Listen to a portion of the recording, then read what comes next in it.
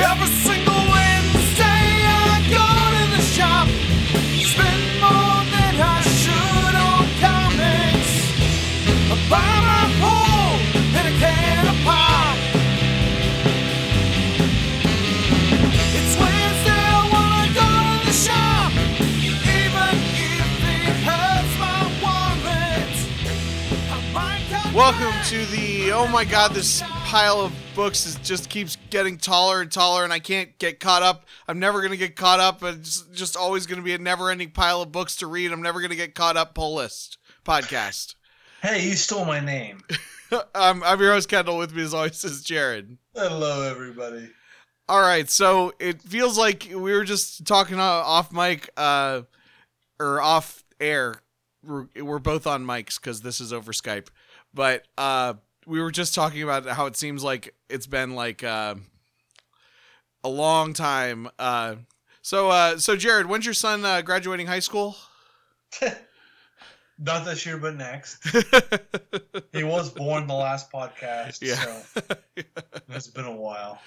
Um, But, I mean, no, like, I like to think there has been a lot of stuff going on, but then it feels like there hasn't been a lot of stuff going on. But, you know what? First, I'm just going to go ahead and say, if you didn't know already, but Rick has officially died. that's a thing. Yeah, Rick has officially died. Batman's officially boring. Thor is probably going to get a hammer back here soon. And Spider-Man's still alive. So that's kind of a nice little recap of a lot of the major events going on. So yeah, Rick did just die. That's a relevant thing. And anyone who's listening to this who hasn't read Walking Dead has just gotten spoiled out of nowhere with no warning. But that's okay. Well, it's going to be over a week. So, well, and you know what? I'm mad because it was Tuesday night, and some bullshit comic store that I follow on Instagram posted, like, here's the issue, Rick dies, pick it up. I'm like, did I not grab my issue of Walking Dead last week? Like, what happened? I went to check and it's like, oh, it's coming out tomorrow. And I mean, I had a feeling there's a good chance that Rick was going to die from the last issue. Yeah. But I mean, obviously the guy put like 3 more bullets in his chest, but I'm like, you should be Diamond should cancel you from their list for spoiling any sort of comic book, especially The Walking Dead, the night before. Yeah, that's pretty bad. Well, I called them fucking assholes on Instagram, and they said, do you want to post this because this is probably breaking some of our rules? I'm like, yeah, I'm willing to take a stupid fucking ban because some asshole posted something a little bit too quick. Especially about a character as beloved as Rick Grimes in the comic book world. Or at least in the television world. But Now, you got to be careful about that though, because you've called other people out on social media. I remember when you called out somebody for revealing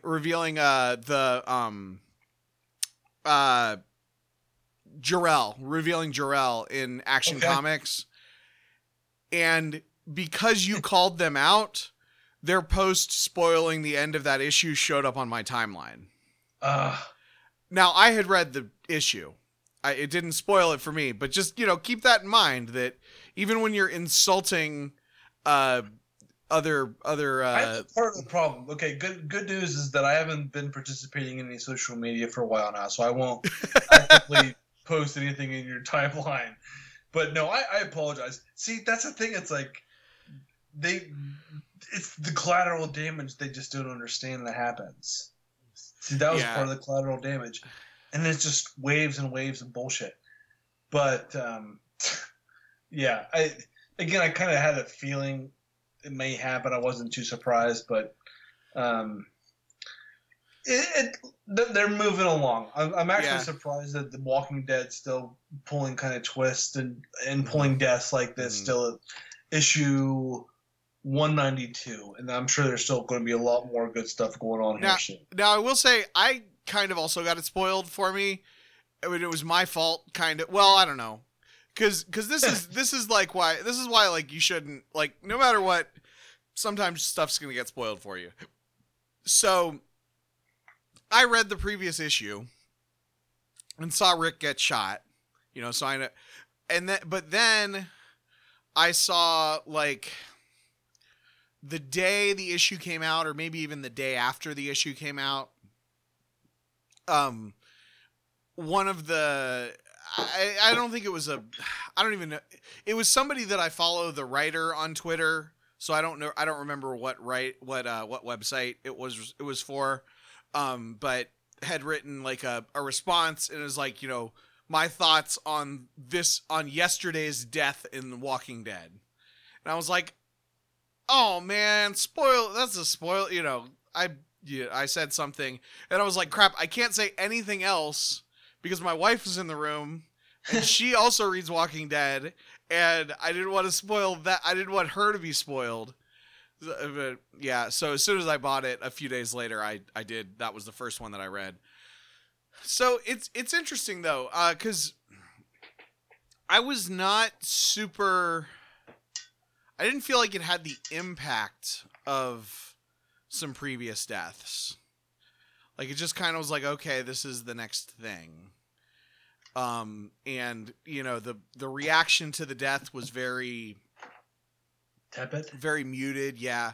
I mean, I teared up a little bit when they said there's a few people that want to pay respects in Alexandria, and it was like this giant crowd. Yeah, that was nice. But then the polar opposite of that was the page where they show like every single character in a little teeny tiny like 16 panel grid type thing. And I was like, I don't know who most of these characters are.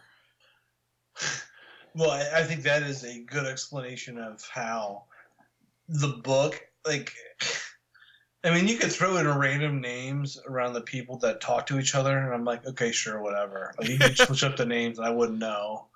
I mean, it's all based around kind of the action, and it seems like there's like 5 central characters to every story, and there's like 20 supportive characters that are somehow moving this machine along and trying to drive this plot forward.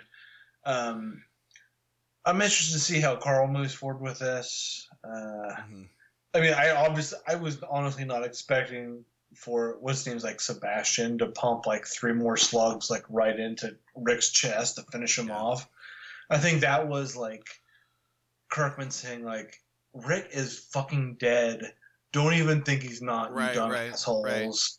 Like, we're putting him in the ground, so don't even think it's like he's getting helicoptered off somewhere like some bullshit television show would. So I'm interested to see how it goes going forward. But that was like, so the comic store I went to, they said, I guess like the issue before this, 191 is going for amount of money. And I'm sure this one is going for like $10 to $15 an issue. But I guess some guy like tried to buy like the rest of their stock of 191 and flat out told him he wanted to try to sell them on eBay, and they just like kicked him straight out of the store. Like, why would you tell us that you want to buy these and flip them for $10 a piece? But yeah, that's kind of a side story. But either way, it's definitely an end of an era with the comic book. I don't know how long Kirkman like really sees this going on. I mean, Walking Dead, I mean, they've already split off like 12 TV shows. I'm sure you could probably keep the comic book going on for as long as you want to, but yeah, it's definitely an end of an era with Rick being gone. Yeah, he's like officially gone. So I just eBayed it. 191 is going for $7 and 192 is going for $15. Okay. I mean, $15 for a comic book, especially one that's like kind of cool to have. Like, the death of Rick Grimes, like if Walking Dead goes on for another 5 years or whatever, this will be a cool comic to have.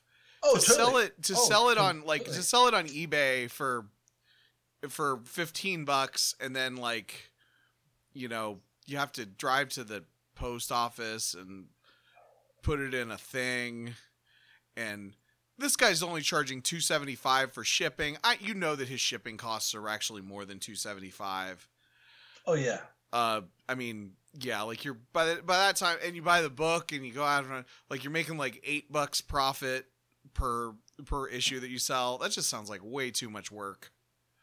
Yeah, if that's your like business is to grind out that hard, then good for you. But yeah, if I were you, I would, if you can find the first editions of them, buy one or two maybe, keep them in your collection. Yeah, Because I mean, right now, I mean, like the first editions, like anything under like 100 issues, I mean, like the Governor, Morgan, like those are going for like 50 to $60, and it's not bad. Like honestly, if I could, I've been kind of working on it, but like obviously, like I like Punisher, Wolverine. Those are ones I like to collect. But like Walking Dead, I would love to be able to have like a number 1 through 100, all of them. Like I think being able to collect all of the Walking Deads would only be more profitable in the future. yeah. I think those are good investments to make. So do you think that because Walking Dead has definitely peaked in popularity? Do you think that Walking Dead will be something that people care about 20 years from now? Oh yeah, I think TV show wise, it's definitely made enough of a mark that it will. I mean, I think still top end. I mean, did you look up number ones? Well, I'm sure that Walking Dead number 1 is worth $1 gajillion. I mean, it's worth money now, but it's still pretty hot. I mean, even though the TV show is not as popular as it was 2 or 3 years ago, it's still a pretty hot property. It's still going on. But like, I mean, a couple years ago, Invincible number 1 was going for thousands of dollars. I wonder how much Invincible number 1 is going for now. Oh yeah, no, I was just kind of curious. I mean, I don't think it'd ever be a bad investment to buy early editions of The Walking Dead. And I think that, I mean, and part of it's probably because the television's going to run it to the ground like they're going to beat it to a dead horse. It's going to be a franchise forever. I mean, they're still going to find bodies to be zombies somewhere. It'll just be a worn out franchise. Hopefully it doesn't diminish the price of anything, especially the early stuff. But I mean, who knows? So I don't feel like responsibly looking things up on eBay, but somebody does have a listing of Walking Dead number 1 for about $1,000. I can't see it going above that. Yeah, I mean, that makes sense. At least like factoring in whatchamacallit, the thing that makes money be more inflation. Factoring in inflation. Because I mean, $1,000 is like, you're talking about key Spider-Man issues when you're talking about $1,000. Okay, so I ended up buying a Spider-Man 129 since we last spoke. It's probably like a 2 or 2.5. I got it for $3.25. And so the comic book store, they bought a collection, or they were gifted a collection from someone like my buddy played D&D with, and his dad owns the store. But he gave him 2 129s, and they also had a second edition or second printing of Ninja Turtles number 1, and that was priced for $1,000. Mm-hmm. And he's like, that's probably a comic book that you may not ever see again in your life, or at least like that close to a first edition. I'm like, okay. I mean, $1,000, that's probably retail for that. Who knows? It could be maybe really worth $800 to $900, but like, it's hard to believe. Like, and my wife, because I'm trying to like talk her into it. So that was like my Father's Day and birthday present was the 129. I kind of, they held it for me. They know how much I like Punisher and all that sort of stuff. But I'm thinking like, and once I held it and like brought it home, honestly, it was a little bit underwhelming. So like, oh well, I just spent a whole bunch of money for this. Like I take it out and look at it and stuff. I'm like, it's still just a fucking piece of paper. Yeah. With staples in it. But like honestly, I'm happy as a collector. Like this is good. I don't think it's going to go down in value at all. But then again, it's like all this stuff is just pieces of paper. But like, I had a chance to hold like the second print of #1 Ninja Turtles, and it's still really cool because it's still kind of history, and there's a lot of value attached to it, and it's just I don't know, like I would probably be a hoarder if I could, but I love collecting stuff like this sort of thing, and it's just kind of cool to that kind of history. Yeah, I mean, like, but I guess this is the other thing when it comes to talking about an investment with your comics. It's like, when you talk about an investment, are you talking about, I'm going to put $300 into this and it is going to accrue value based on inflation and nothing more. Maybe it will even lose a little bit of value, but 20 years from now, I will have a box of $200 bills, like, oh, no, that's, yeah. Cause that's the thing that I noticed with my Magic cards. I was talking to somebody today. It's like, I spent, over the years that I played Magic card, I spent many thousands of dollars on those Magic cards. And then I got like a couple $1,000s when I've sold most of the ones that were worth decent money. So it was like, it wasn't like a return on investment in that, like, I made more money than I put in, but I got to have these cool things for a little while that I liked and that I bought, and that I got the entertainment value out of them. And then down the line, when I needed some extra money, I was able to offload that stuff and end up with money. That's why I like the utility of that kind of stuff too. Where it's like you can keep it, and I mean, it's not like we're dealing fine art or anything. Right. But I like being able to, I mean, I think I have like 4 long boxes, maybe like 5.5, and there's probably at least 2.5 of stuff that I could probably sell back and get store credit on, that I could probably put into something nice. But I still read all the stories and some of the stuff I may want to keep. So I think that's how I'm kind of going about it, where some of the stuff I'm definitely not going to be able to get, and I'm probably going to make way less on the dollar for what I paid for it. But again, and like what I've done in the past is, like my local comic book store, they've been grading a lot of comic books, and actually I think that's what I'm going to do with that Punisher, is I'm going to have it pressed, maybe cleaned a little bit, and see if I can maybe get a grade a little bit higher. And with a book like that, grade higher can be a couple $100 more.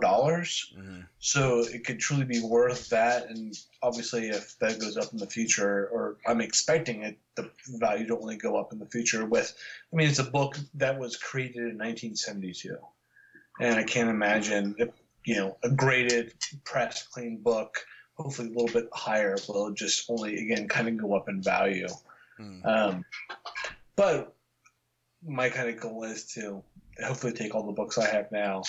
I mean, I think part of that, what I did, like, over the past few months, I got the first Black Suit Spider-Man, and like a couple other graded books too. So what I'm trying to do is, kind of recycle stuff that I'm buying into better stuff. Yeah, I my first Black Suit Spider-Man is that's the one that I forgot that I bought, and then when I was going through and organizing my comics, I ended up finding it. It's a rag, but I remember now that I paid $25 for it. And those are the comics that I like to buy. I like to pay about $25 or $30 for a really neat key issue that's maybe not as old or maybe not as sought after or whatever. But, Oh no, I agree. Actually, I like the sure, if I was Nicolas Cage, I'd try to buy like an Action Comics #1 in the best condition I could find. But then lose it or have it stolen or whatever. Have it stolen. But no, this is like more fun for me, like just to find that. And they actually had another 129 that was like 200, and it was a beater. And it's like, and I got a little bit better of a deal than they initially posted on it. I think they had it for like for like $350. I ended up getting it for $325. But again, it was like they got the collection for free, and with a whole bunch of other really nice other comics.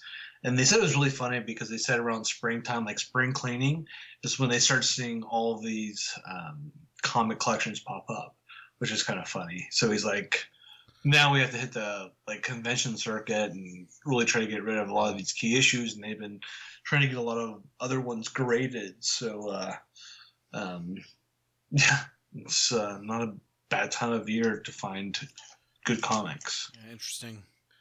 So, Very. but reading comics though. What have you been reading? Okay, so first thing I want to talk about, because this definitely ended, but we've been following it. Heroes in Crisis ended a few weeks ago. Yes. What did you think of the ending?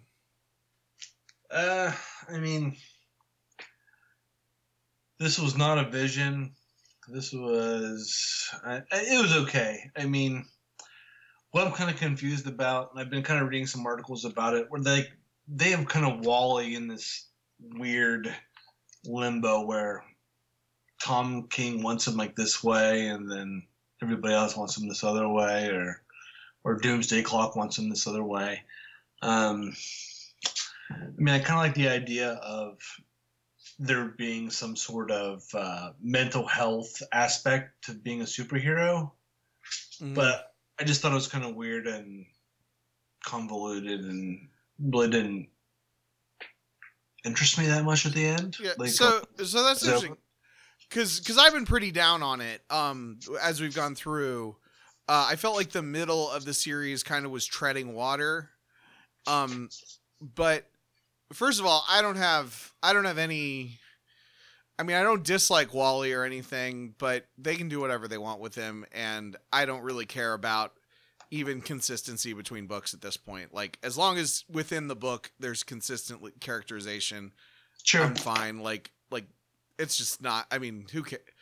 Nobody's like, you don't care about where a character is at continuity wise. Even yeah, that's what I was saying. Personally, I don't, but that was like some articles. Right. They're like, okay, that's kind of crappy. I'm like, I don't give a shit, but yeah, let's go. I mean, yeah, and they kind of make Wally a murderer, which is weird, but I actually thought I thought that Tom King stuck the landing. I think that the last issue tied up loose ends really well in a really like elegant way, and frankly, a lot of comics end bad these days. Like, either they don't have a real ending, they're just setting up the next thing, or especially comic events, or there's like some sort of crazy Deus Ex Machina that just arbitrarily resets everything and makes things the way that editorial wants them to be or whatever.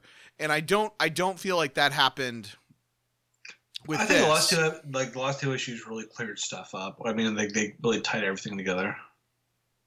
And if they want to sideline Wally for a little while, editorially speaking, if they want to, it looked like he was in jail maybe. If they keep him in jail and then they take him out of jail later and he's crazy, he's the Jason Todd of the Flashes. I don't care, because we already have a Wally West. His name is Barry Allen. So do whatever, do whatever. But I felt like he really stuck the landing with that. Where Tom King is, I'm not as much of a fan, is with his Batman stuff. That Nightmare arc or whatever it was called was rough. Yeah, that was really rough, actually. Actually, I wrote down a list of things I wanted to talk about tonight, and like Tom King with Batman was one of them. But it's like, man, it was just really, really rough. Especially towards the end, it was really bad. Nightmare's been tough to read. I'm actually kind of looking forward to somebody taking over, which I don't think we know who that is, do we? We don't. I was actually just talking yesterday to somebody. I'm gonna take a break from Batman after Tom King's run's over. I think it's been good overall, and he could still end strong. I was just talking to they haven't announced who it's gonna be yet. And I don't really know who would make sense.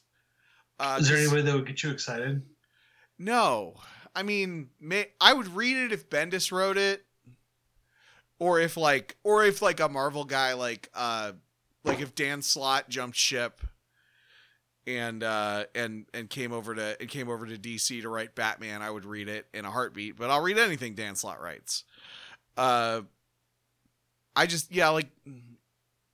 when everybody, it seems like in the last like couple years, a bunch of people who I'd been kind of following or paying attention to, kind of like hit their kind of the peak of their career and got to write the big deal books. And now I don't know who would be, I'm not really following any of the second tier people right now.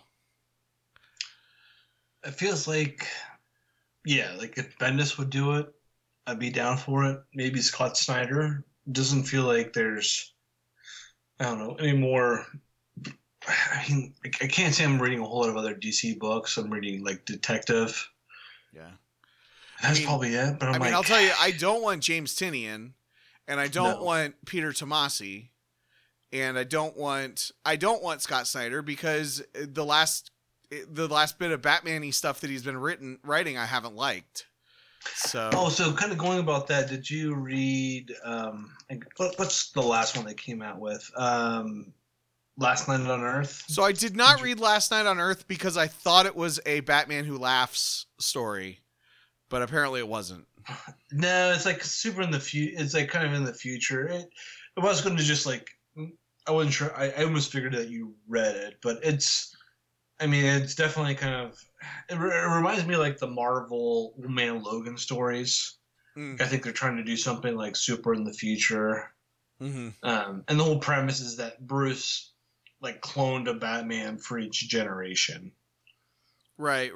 And so it's like a Batman clone, like he has the consciousness of Batman up to a certain point, and now he's like exposed to this future world, and it's just like Joker, his head is in a lantern, and now it can talk to him. It's definitely like super weird. It's like one of the Black Label books. I mean, I don't know if it's still considered continuity or whatever. Like Scott Snyder said, it's supposed to be like the end of all of their stories. I would say it probably is as much in continuity as any future story is. Sure. But my interpretation of it would be, this is sort of like how Dark Knight Returns is Frank Miller's version, is the end of the story that started with Year One. Yeah. Okay. That makes sense. This is the end of Scott Snyder's Batman story that started with that started with Year Zero. Well, Zero if we Year, see whatever it was called. Commissioner Gordon popping up in one of the Batman mechs, then I will be happy. That'll complete the circle. Yeah. But yeah, I don't know who I would want to. That's part of the reason that I think I'm just gonna drop off, because there's not a lot of people that I'm super excited about. I mean, DC could take Chip Zdarsky. Matt Fraction's going to start writing for Matt Fraction's going to write the Jimmy Olsen series. So I saw that too. Yeah, that's kind of, well, I mean, Bendis and him are like good buds. So that's not too surprising. Yeah. I honestly, I'm not as much of a fan of Matt Fraction now that I heard him speak. I went to a little, and that's actually part of the reason I don't like Chip Zdarsky too. It was Matt Fraction and Chip Zdarsky spoke at was it the CXC? Well, it was no, they were just at CCAD, Columbus College of Art and Design, for those who are outside of the I-270 area. But they just were flown in to speak there, and they just came off as quite large douchebags.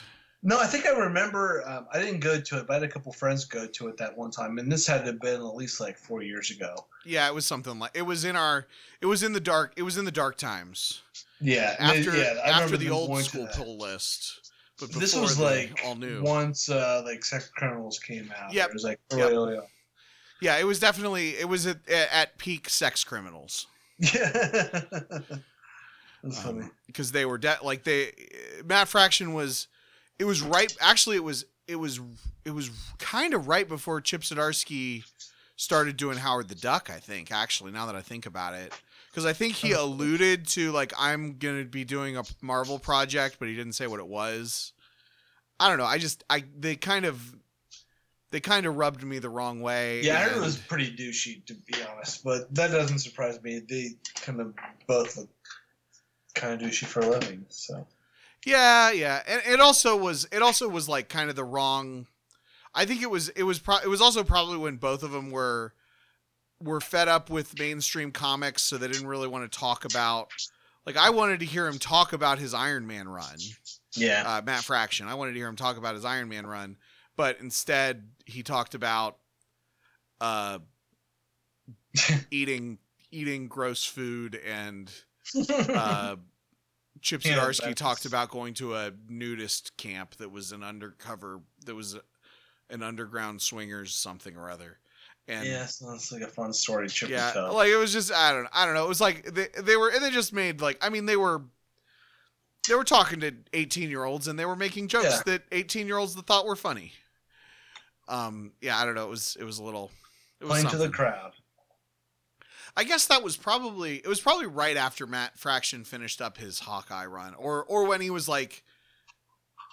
It was in the 6 years. It was in the 6 years between issue 20 and issue 22.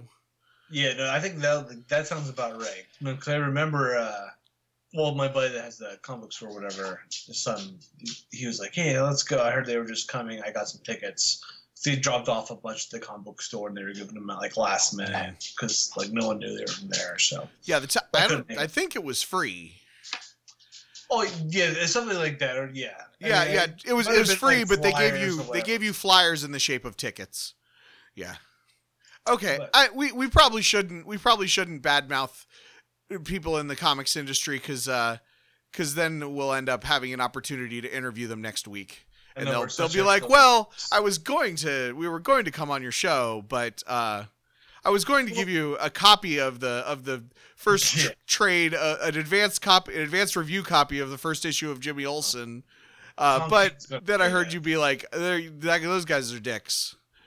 And, Okay, well, so I was thinking like Tom King has been kind of like a letdown for like the ongoings. Like, sure, he can write the limited series, but it's like everything seems way too over the top. Like he has a style that's really kind of dramatic.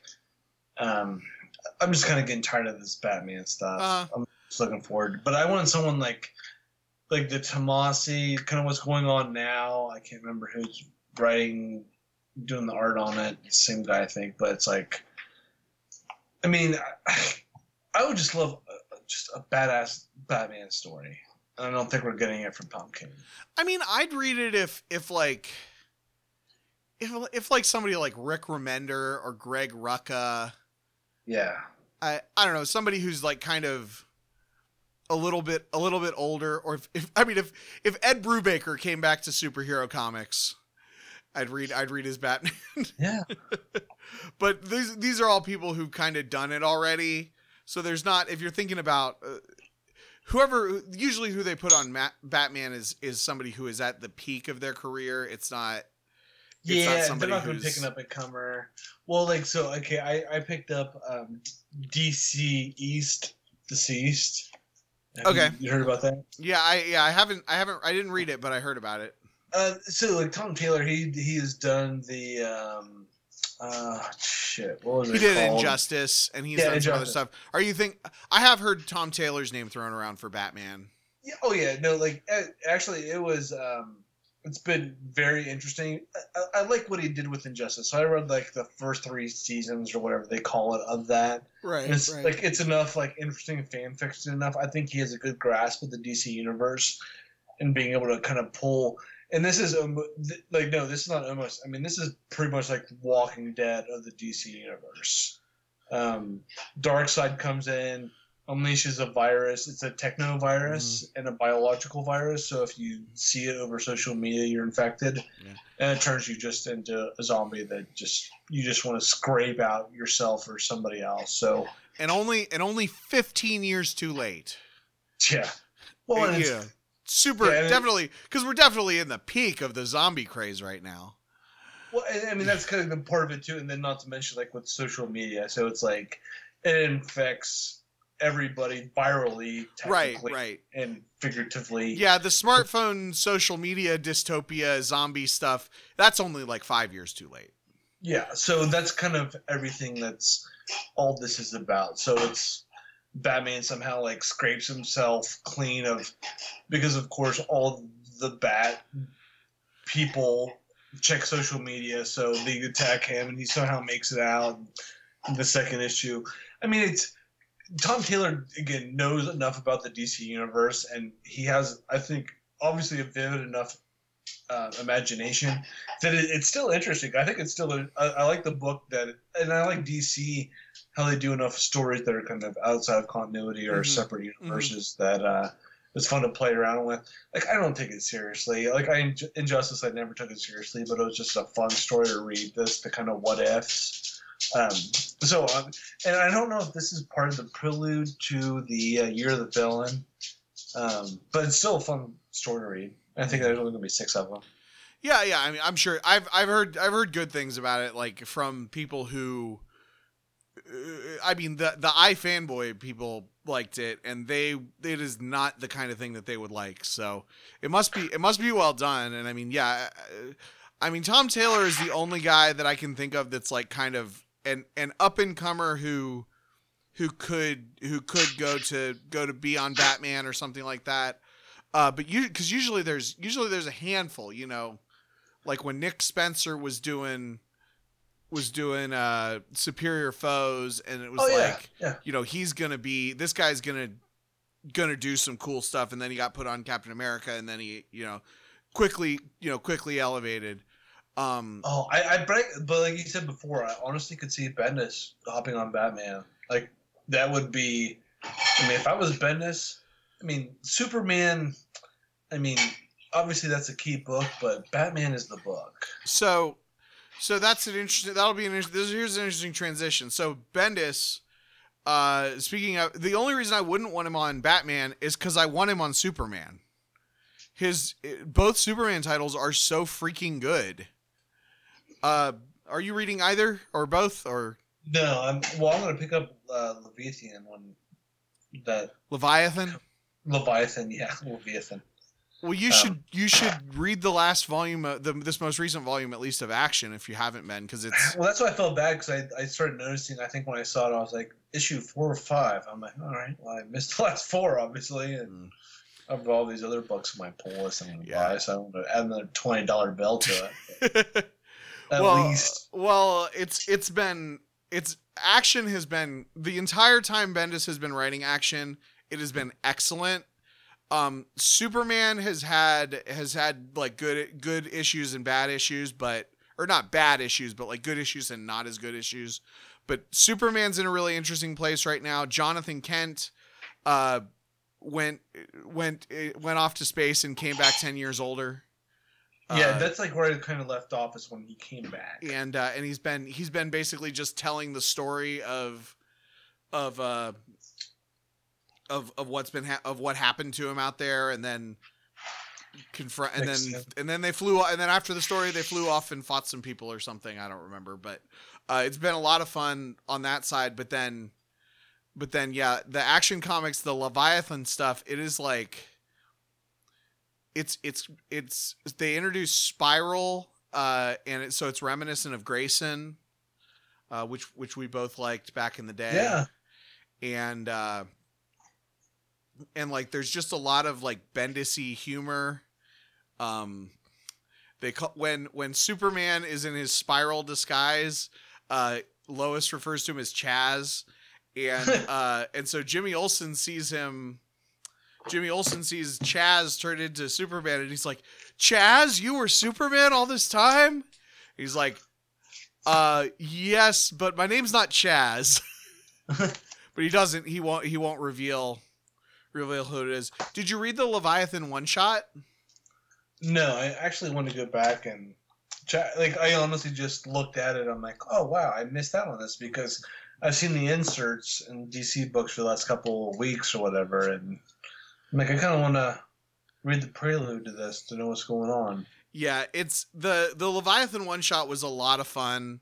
There's a wonky Jimmy Olsen story that it's kind of that there's some jokes that pay off between the different, because it's like there's like a main story, and then there's a Jimmy Olsen story, and I think a Lois Lane story, or the Lois Lane story ties in with the main story or something. I don't remember exactly because it was a few weeks ago, but it was a lot. It was a lot of fun, and yeah, the Jimmy Olsen stuff was good, even though it was written by Matt Fraction. And I don't think I'll be reading the Jimmy Olsen ongoing, but it was still like a nice little fun thing to happen in the middle of an otherwise very serious but very comic booky story. Clark Kent decides to let himself be kidnapped because the people want to kidnap him because he's he'll get he's close to Superman or whatever. He has connections with Superman. And so he's like, yeah, I'll let myself be kidnapped. And they're like, what we'll do is we'll tie you up and then we're going to strap this kryptonite to you.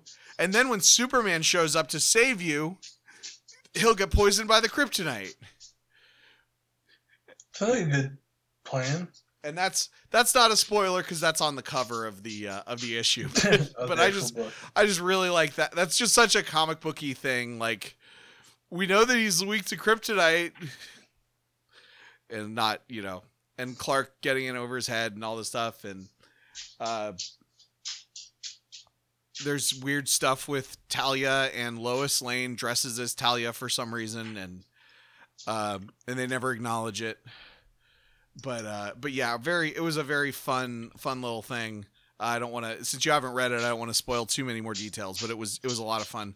But yeah, Bendis' Superman stuff has just been knocking it out of the park. That's good. It was one Bendis duel at DC. I'm glad he's doing that, and I'm excited to see how Leviathan shakes out. Did you read? Well, I'm sure you probably did. Amazing, the end of the Hunted arc. Yeah. I thought that was really solid. For a little while, I felt like all of my comics were coming out weekly.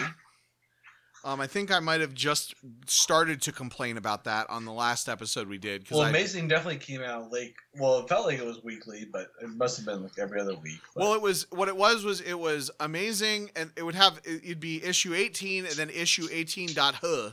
And then issue 19 and then 19.huh. And so an issue was coming out every week. I think I read like half the .huh issues.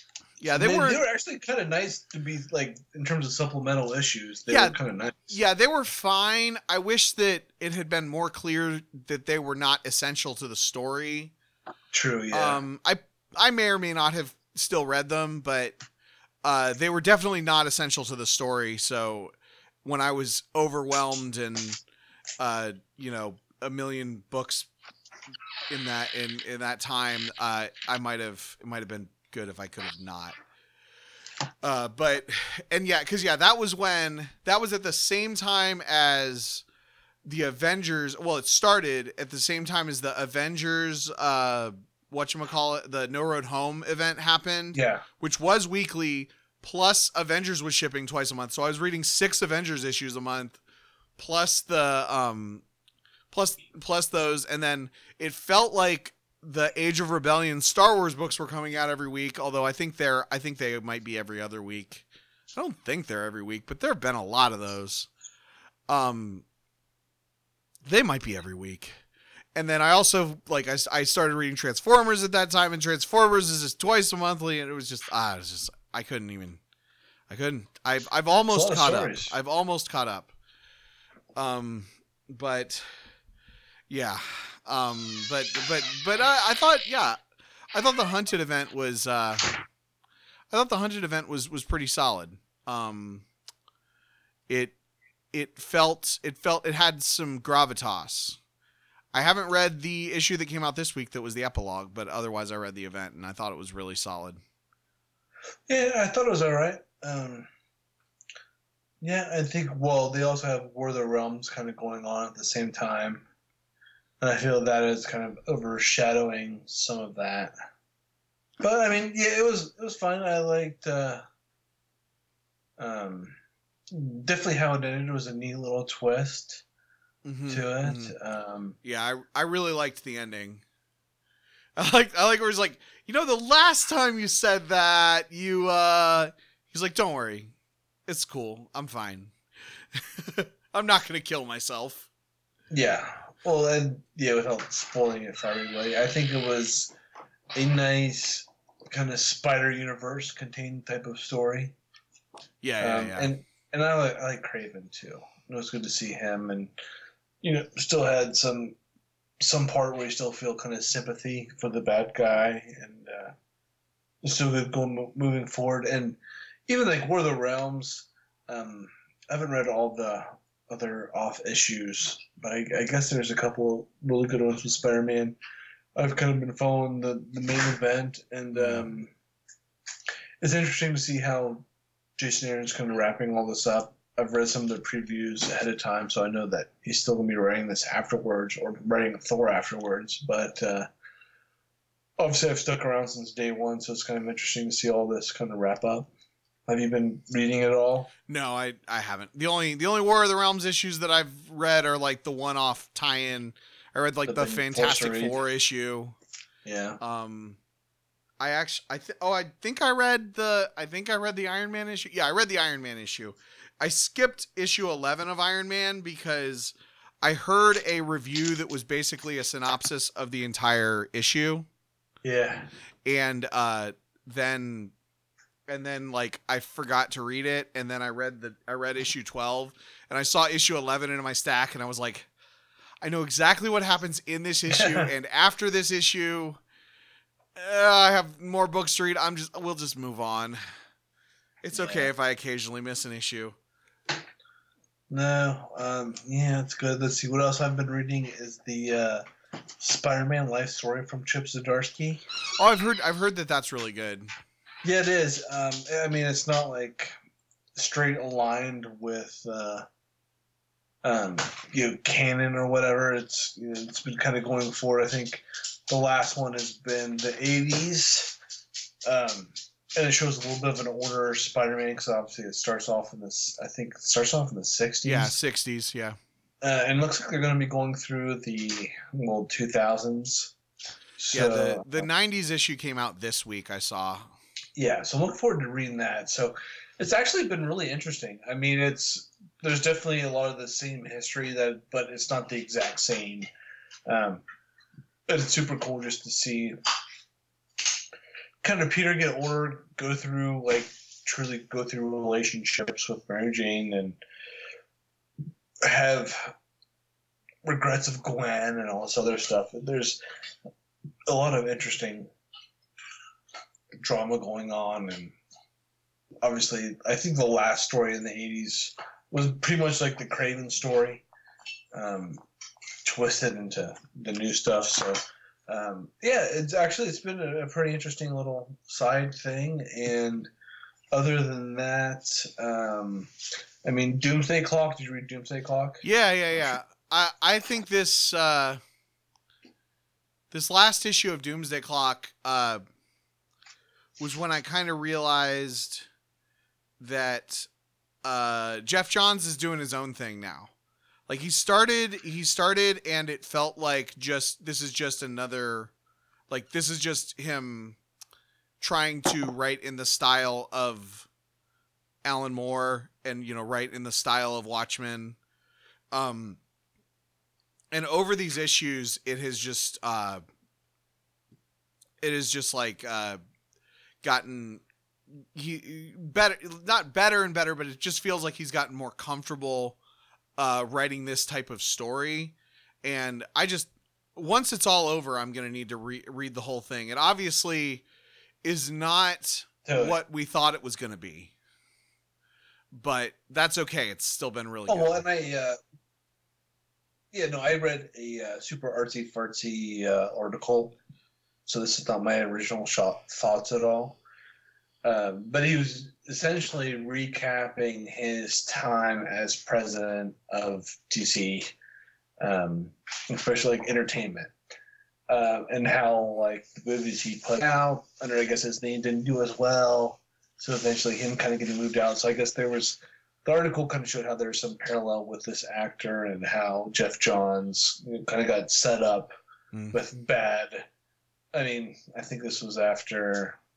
Well, I mean, I think he got kind of put into president after the the Zack Snyder stuff kind of coincided with bringing Joss Whedon over, Mm-hmm. and they talked, they kind of show some parallel about their kind of careers. It was actually a really interesting article. I can't remember it like word for word, but yeah, like exactly how you said. It's like he is really now kind of breaking off, going into his own thing, and I'm kind of interested to see how this rest of this goes. And you can just kind of tell that he's putting a lot into this. Yeah. And and I don't remember who's doing the art, but the art is also excellent. Like, this is just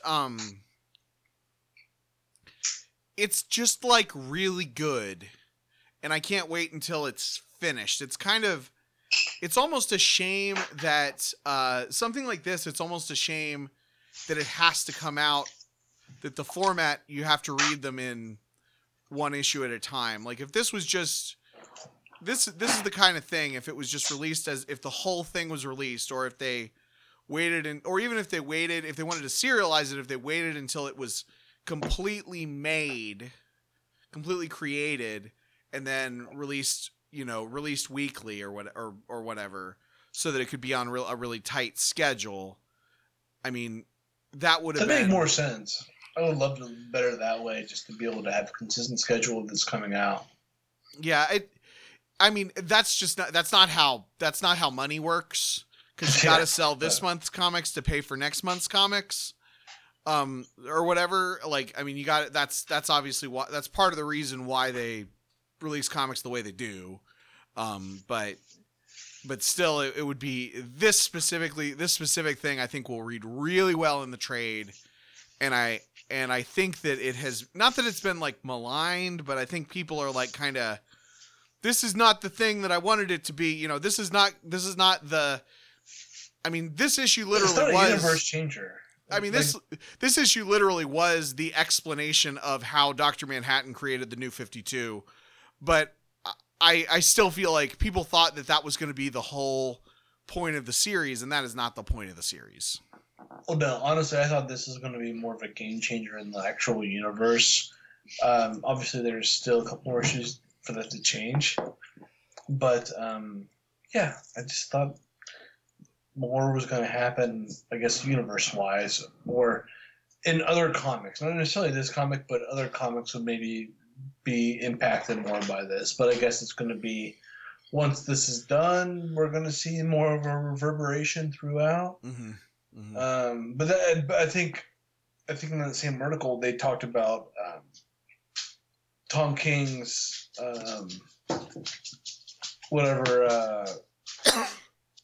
what's that one he just did? We just talked about it. Heroes in Crisis. Yeah, but they said like Wally West is different from the one that Jeff Johns is putting forward, and it's telling like two different tales. Like, which one is like the true story going forward?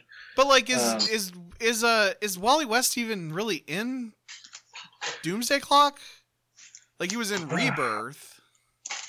Well, I think like the point is, like, in this story they don't have him like killing a whole bunch of other people and trying to recant it and all this other stuff. Well, yeah, because he just did the one. I mean, the whole point of Heroes in Crisis was that he snapped for like a second and screwed up and tried to fix everything. Well, I think like the point the author was making is that like these two stories do not have a central continuity in mind. Yeah, or they're not like thinking along the same lines of like, let's keep the story consistent. So they're kind of like overall confused as to where like the DC universe is going right now.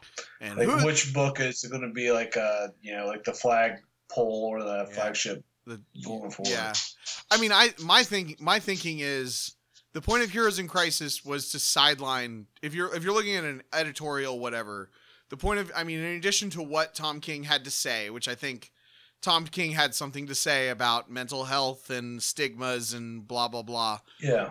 But the editorial point of Heroes in Crisis is to sideline Wally West because they didn't know what to do with him, because they had two Wally Wests going around, and also you can't, if you're going to have a Wally West that completely remembers his old life, it doesn't make sense to have somebody who isn't upset that their children don't exist anymore.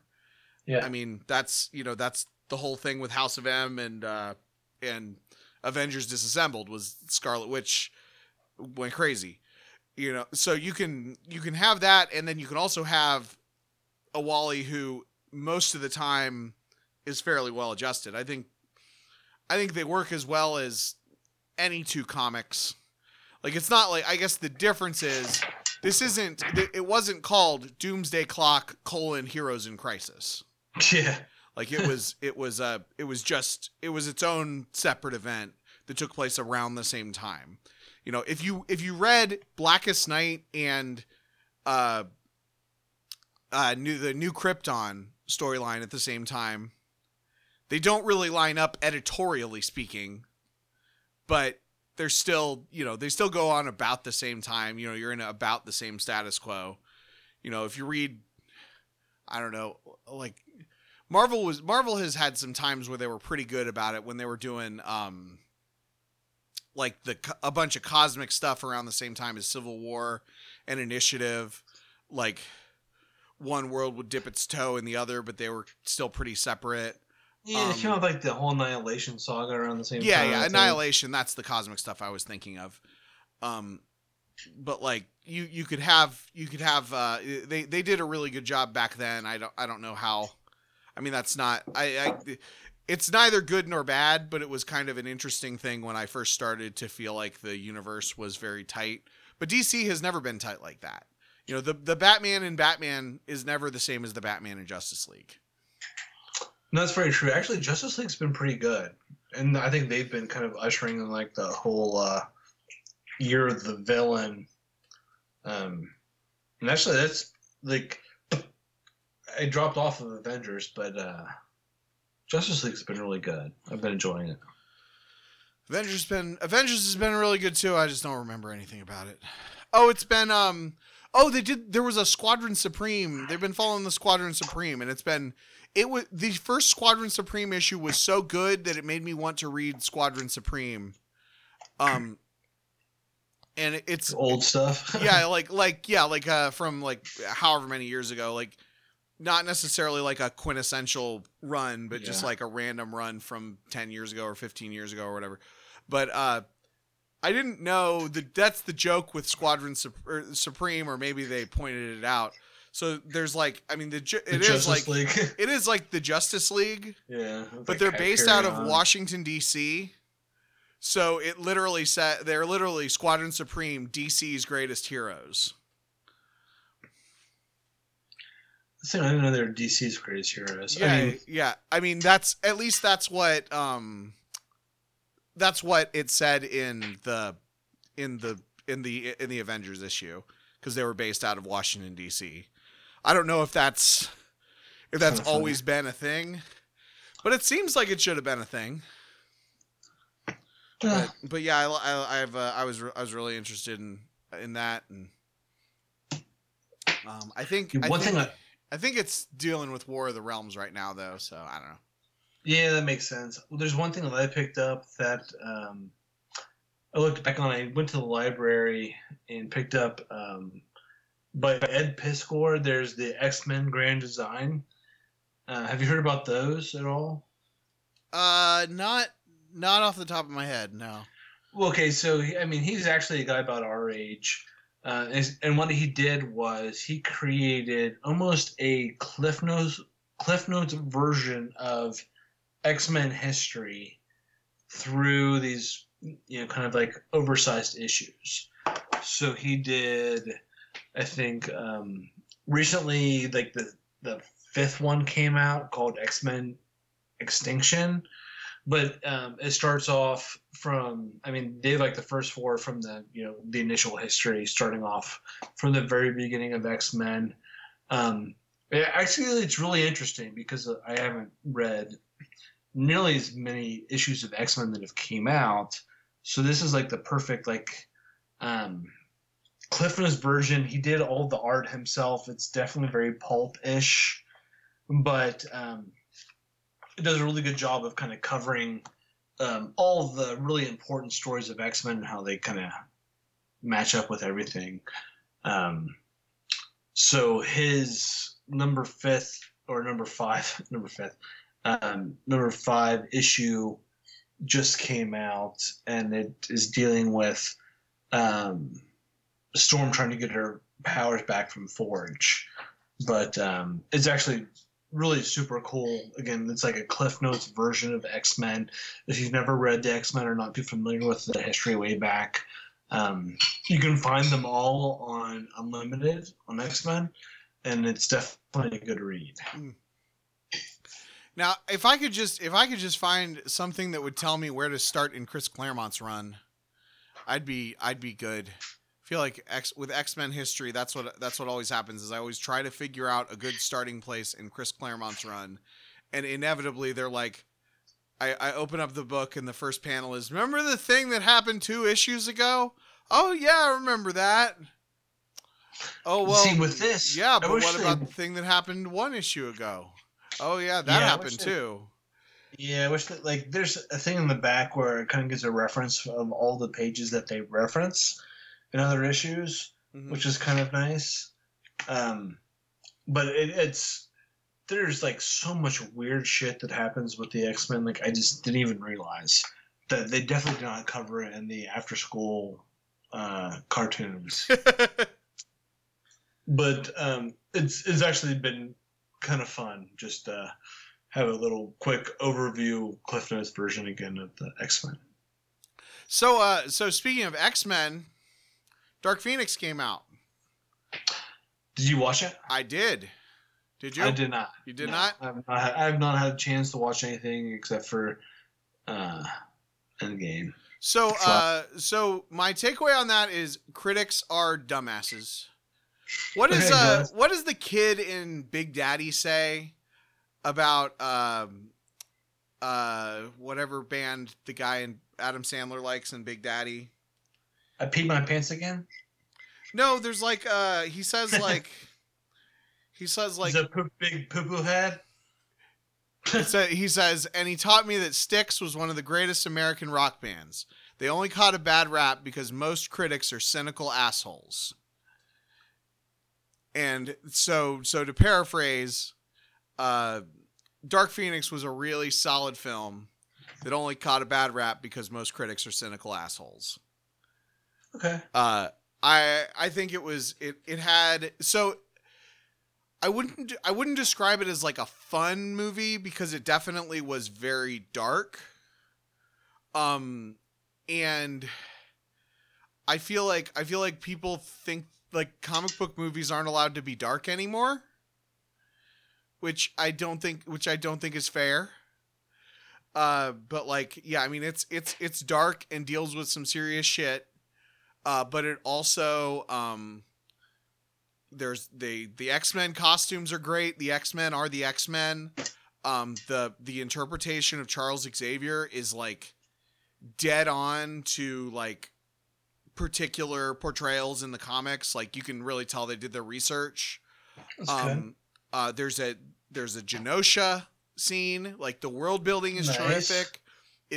All these characters are characters who have been through all these movies. The core Raven, Beast, Professor X, and Magneto. Like these are all characters who've been through all these movies, and it just feels lived in. The aliens got about, like, if you watch it and you actually pay attention to like any exposition, the aliens want the Phoenix Force because their planet got destroyed and they want to take over Earth and get a new planet. Like it's pretty straightforward. Like it's not. It's consistent with the story from the comics. Yeah. I mean, it's fine. Like it's fine. They're not the most, like, they're not the most memorable, greatest villains ever. But critics are like, why are they even here? And it's like, well, they're there because of this reason that they explain in the movie. And there's a big scene about it. Like, whatever. And yeah, Jean Grey's a badass, and they, You know, they don't shy away from Phoenix-y stuff. I mean, you know, Cyclops doesn't get killed at the end of the first act, unfortunately. But no, I thought it was a really good fun movie. Or fun, not fun at times, but also just kind of basking in its own darkness, which I think is fun sometimes too. Yeah, that's good. You know, it's not going to change your life. The ending, there's some things about the ending that don't make sense, but that's true of all these movies. I mean, you know, even Infinity War, which, by the way, I got in my own head about Infinity War, and there's something that really bothers me about the ending of Infinity War. Oh yeah. Tony Stark commits genocide.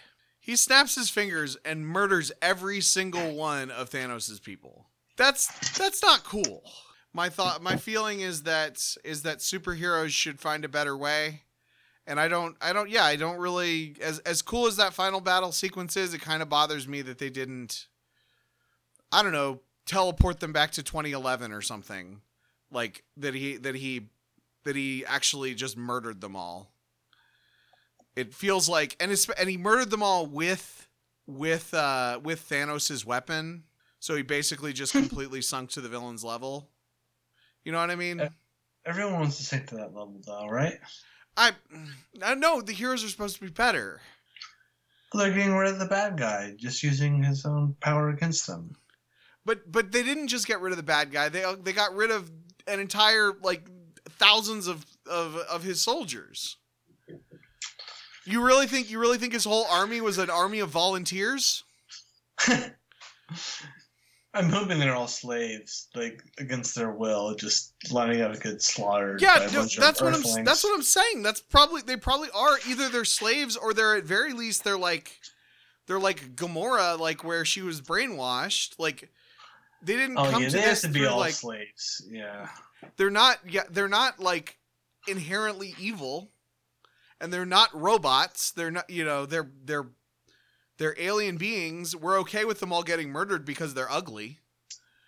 But Yeah, I'm fine with that. But I don't know. I mean, it used to be that was a discussion, you know, that would have been, you know, they would have talked about it. They're like, yeah, we'll get the glove and then I'll snap my fingers and we'll murder everybody. And then We'll have a civil war about this first. And then Peter would be like, I don't think that's a good idea. What if maybe there's a better way, and then they'd find some kind of better way, like teleporting them back to 2011 and maintaining the time frame, or I don't remember whatever year it was, 2014 or whatever, maintaining the timeline. But Peter's like, what a coincidence. We happened to go on my school visit out of the country to France, and we have to do a bunch of shenanigans and then have a follow-up movie called Out of Town or whatever. Yeah, I'm also I don't want to be like the contrarian hater, but I literally don't want Spider-Man to be the new Iron Man. And he, like, literally in the preview is like, there needs to be a new Iron Man. Well, see, I'm worried about how the rights will go for Spider-Man with whoever owns them first. Because I thought they were going to be doing. It's not. Is it Fox that owns Spider-Man technically? Sony is Spider-Man. Sony, yeah, Sony's. That's right. Well, I think Sony was going to try to continue on with like the generic, like shitty Venom movies, and try to bring Spider-Man back into the fold full time. But now I think that might be different. But I mean, Venom was pretty good. Like what's like compared to what? Compared to Guardians 2? Compared Okay, to sure. Okay, like, maybe to Guardians 2, but compared to Thor Ragnarok? Sean, shut your mouth. Compared Come to I think I liked it better than the first than Infinity War. on. Ugh. Not Endgame, but Infinity War I think I liked it better. Ugh. I don't know. Maybe I'm just like That's like maybe gotten it's sucked recency into bias, or you just want to be a contrarian. well, no, it's actually I think it's like the Yeah, opposite. Cause I think I've just been convinced by so many people that loved the Venom movie that it was really good. Cause I was like kind of terrible, but it wasn't that good. The thing that was the best part about it was like 90 minutes long. Like I want more tight movies like that, you know? You know what? Honestly, too, I would like less of what I like. I want it to be condensed as much as possible. We don't need more story or special effects. Just shit. Make it 45 minutes long. As long as it's condensed and shitty, I'm cool with it. Yeah, I mean, I think that's why television is so good right now, because that is a simultaneously shorter and longer platform. But see, that's because I thought it was kind of weird, because like you have Avengers and like the movie will be like 2.5 hours long, but you'll spend like a total, like a composite of like 5 or 6 hours of 30-minute shows on like Jessica Jones. Like, come on, put your efforts. I mean, Jessica Jones was really good though. Well, the first season was. I haven't seen the third season, but the first two I liked a lot. I didn't get through all of the second one. Well, but you're a man. It's because you're a man, and that was not for you. Well, just so much other stuff eventually came forward. Like, my wife watched it. She was the one that kind of pushed us toward watching it. So she's the... Yeah. Well, still, it was good. Yeah. So I think we're definitely spiraling into tangent and nothingness. I think we're out of things to talk about. Anything that we've missed? So we talked about Rick dying, Tom King getting off of his book. Also, there's going to be Superman Year One coming out. Yeah. Except for that, it's like Romita Jr.'s drawing it. Yeah, he's doing the one character that I don't like the way that he draws him. I like John Romita Jr. a lot. I don't really want to see Frank Miller doing a Superman Year One. I don't know, like with a big lip Superman the whole time. Like, I like John Romita Jr. a lot. I don't really want to see it. Yeah, I don't really want to. I'm not going to read Superman Year One. I mean, I've read Superman's origin a million billion times. I just saw Brightburn, which was an awesome version of Superman's origin. But yeah, I don't need a Frank Miller interpretation. Who's asking for that? Frank Miller? Hey, Frank, write another Batman book, please. Yeah, I mean... Or Green Arrow, or maybe someone else besides Superman. I don't know. I don't really want to read any more Frank Miller, period, so... Yeah, kind of same here. I'm kind of... I don't know. He did what he did. I actually just read a little bit of his Daredevil stuff recently, from back in the day, and it was really good. Yeah, I like that stuff a lot. It's like, oh, the good Frank Miller's really good, but I don't know. I mean, I enjoyed Dark Knight 3. Stuff. I enjoyed Dark Knight 3 okay, but... because it was his world. Like that's his continuity. Yeah. I don't really like the idea of doing an in continuity Superman origin by Frank Miller. Doesn't seem right. No. All right, now that we've said everything sucks, thanks a lot for listening, everyone. Listen to all the other shows on the Kendallcast feed, the Beyond Bulbasaur and the That's What We Called Music and the Star Wars Roundtable. So yeah, until next time, keep reading those comics. Frank Miller sucks. Spend more than I should on comics.